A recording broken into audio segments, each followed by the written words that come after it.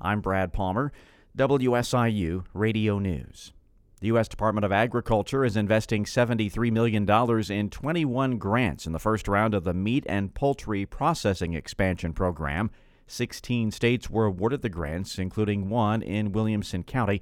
Agriculture Secretary Tom Vilsack says these expansions will help strengthen the supply chain and help lower costs to consumers. At USDA, we've been focused the last 9 months on developing more new and better markets for our producers, and certainly by expanding capacity and competition, I think we, in fact, are, in essence, creating more new and better markets for producers. Another $225 million will be awarded in the second round of grants.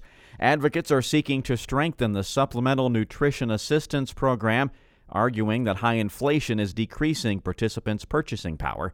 Congress is expected to start working to reauthorize the 5-year legislation soon. Cassidy Wheeler with Feeding Kentucky says modifying the legislation is part of a larger effort to eliminate stigma around the program. SNAP is feeding our most vulnerable populations, and it's doing a great job of it because for every one meal a food bank serves, SNAP serves 9.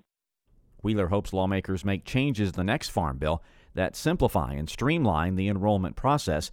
SNAP enrollment jumped by 16% statewide because of layoffs resulting from the COVID-19 pandemic. Again, sunny this afternoon, the high 76 with a light southwest wind. I'm Brad Palmer reporting, WSIU Radio News.